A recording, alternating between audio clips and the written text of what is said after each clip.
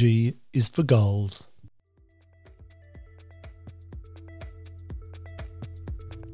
Hi, I'm Beck from Be Free Emotional Fitness Training, and I support women and girls to become emotionally stronger. And I'm Vern from Move Forward Mentoring, and I specialise in male mentoring, helping boys and men find their passion, speak from their heart, and build better relationships. And together we are Rekindling Relationships. We work with couples through mentoring sessions as well as facilitating communication and creative workshops to build deeper connections. Welcome to our podcast, designed to help you strengthen and bring more fun into your partnership, as well as create a more loving, healthy, and strong connection. Hey everyone. Hi everyone. Today we're going to talk about goals, why they're important, relationship goals that will grow and strengthen your relationship, and how to set goals together. Because we probably set goals separately. We've done our own personal goals. And that could be anything from wanting to eat better or get to the gym more often or get better at work. But when we get into a relationship, we have the opportunity to actually create couple goals. When we have meaningful couple goals, then they can strengthen the bond between two people, also offer this sense of purpose and direction.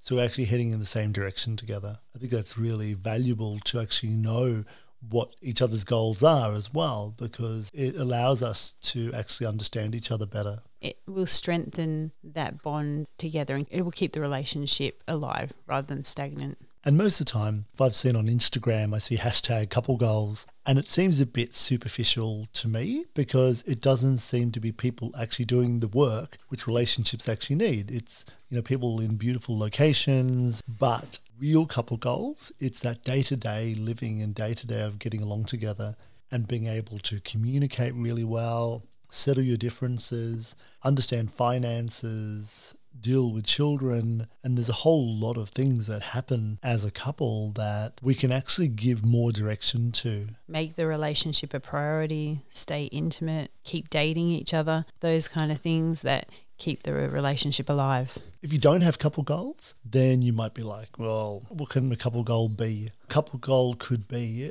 that you plan to have a date night regularly. And John and Julie Gottman, who are well known for research into marriages, say that regularly having a date night once a week, even if it's not a night, sometime during the day, anytime, where it's time just the two of you, is a really important part of your relationship. So we have a sort of couple goal for us, which is regular time together, with no children, where there's no tech, where we're just with each other and we're talking about where we're at and what's going on for us. I've noticed with couples, especially with little kids, they have problems with taking that time out, even if it's just half an hour to go grab a coffee. But it makes such a difference, doesn't it, in your week if you can just set aside a time. And I think sometimes with goals, we get distracted thinking big, like I want to buy a house or an investment property, or I want to save for a holiday. Yeah, they are good goals and they're, things to look forward to. They're very big goals. Whereas I think sometimes we can forget the little goals each week, even down to keep your relationship alive is sending a text message, a nice lovey text message once a day or something. Sometimes we can forget the small goals which actually make the relationship stronger. Learning about how to make goals together, also really useful. We decided while we were researching this topic and looking at goals, actually come together and sit down and write our own couple goals and our own personal goals and then see how they matched. And that was a really useful way to see if we're both on the same page. Yeah, that was a really good activity and one I would recommend. It didn't take very long and it covered things like finances, household, health, fun goals together, which is important, and personal development. And what we decided to do was each of us would write down a few targets that we had for each of those. And then we'd sit down as a couple and work out what we'd like to do together. There is a link in the show description where you can download your own copy to help you set some goals together and also personal goals. And they were really enlightening for me to actually see how many things we actually had in common. And we have a lot of shared values. And I think that helps us actually work together better. Yeah, we should get together.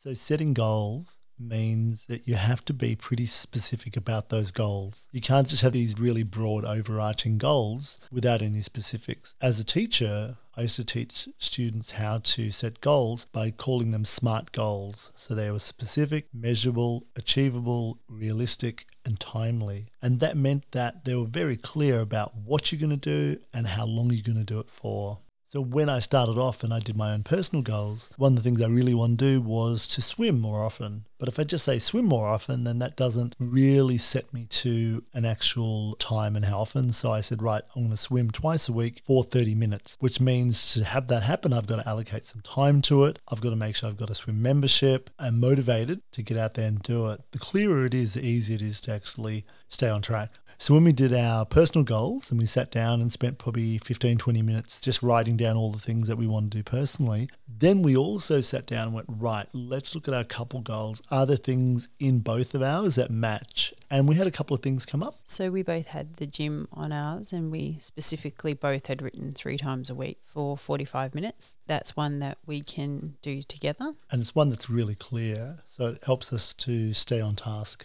and actually get it done. Yeah.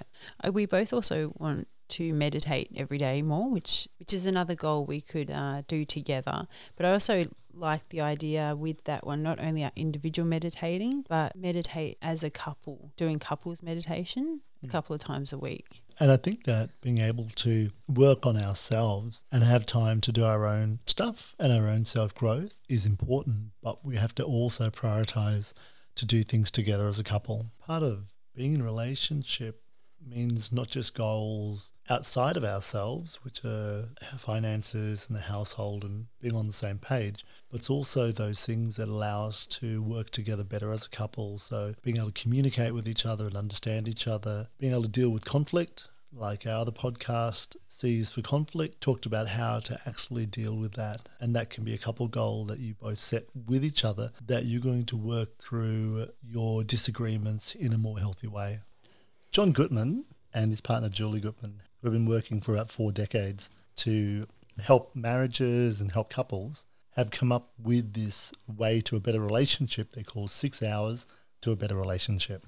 And what it is dividing your week up and really setting a goal to spend a certain amount of time doing certain things. For example, they have partings and reunions. It's when you leave and then when you come back, and having these special rituals about that. So for parting, you actually, say goodbye, ask questions and find out what they're doing, spending 10 minutes per week. So it's 2 minutes a day for 5 working days. So it's 10 minutes over the whole week, but really being clear that you do that when we say goodbye every day. When we're leaving each other, we check in with each other. Then there are also reunions. And he gives an example of this 20 minutes a day, so 1 hour, 40 minutes a week. Yeah, so it's 5 working days. It's a reunion that you enjoy coming home to. So it's only a few seconds, 6 seconds, he suggests, of a ritual that connects you both when you come home.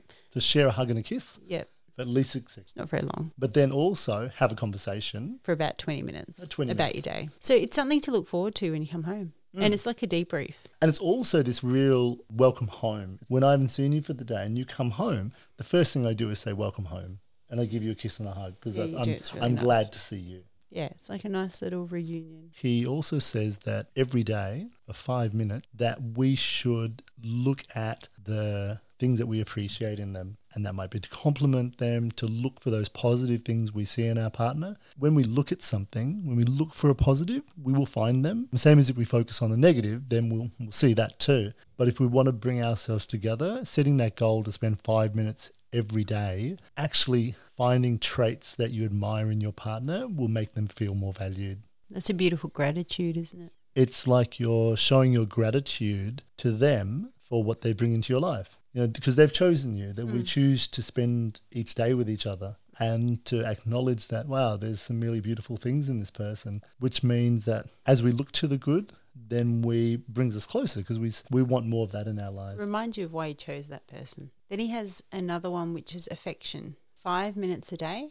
It's not very much either, but it's at the end of the day before you fall to sleep. Have a cuddle and a kiss. Think of the moments of affection as a way to let go of the minor stresses that have built up over the day. together. It's a that reconnection. We've spent a day, we've been doing these things. We come together, we hold each other, and good night. One which I love, and I've been reading this great book of his at the moment, which is called 8 Dates. It's really about the dates that you can have with your partner, which are really important to have. Having a date night for 2 hours once a week. Finding that time. And we've talked about this before, how much we love this. We love the idea of being able to come together and connect with each other and share and do something different. But also during that date night of connecting with each other is to ask questions, turn towards each other. So it's we time.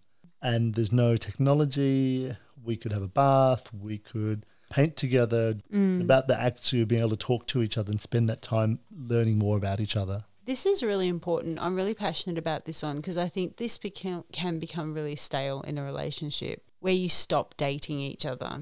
And just because you have the person, sometimes we stop dating them. We get too busy with work and kids. Yeah, but date nights are so important to reconnect. And continue dating each other. I really notice when we don't have those, when we don't have time together, just the two of us, there feels like there's a gap. There's a bit of a widening there. Yeah. His last one is for 1 hour a week, like a house meeting. So we have a house meeting in a house. There's all 6 of us. That's 2 tweens, 2 teens and 2 adults. Sit down at a table and just talk about chores or talk about what's been going on and discuss any areas of concern. So it gives us the space to express where we're at. It allows for us for things not to build up, where we can talk about what's actually going on for us so that everyone feels heard. And he suggests doing this just 1 hour once a week. So you would do this at work? Because I know when I worked, we would have team meetings. So many meetings. So it's viewed as important in the workforce, isn't it, to have team meetings to come make together, things work smoothly? Yep, to work out what's going on, what's not going on. I worked in education and we had so many meetings. I don't think we actually got a lot done. We don't think of this as one of those meetings. This is a meeting where you're going, right, this has come up for me. Can we talk about it? So this is even more important because it's your relationship. So he says just 1 hour once a week expressing or talking about your concerns, your fears. So what you're talking about is holding space. Yes. Which, funnily enough, is our next podcast.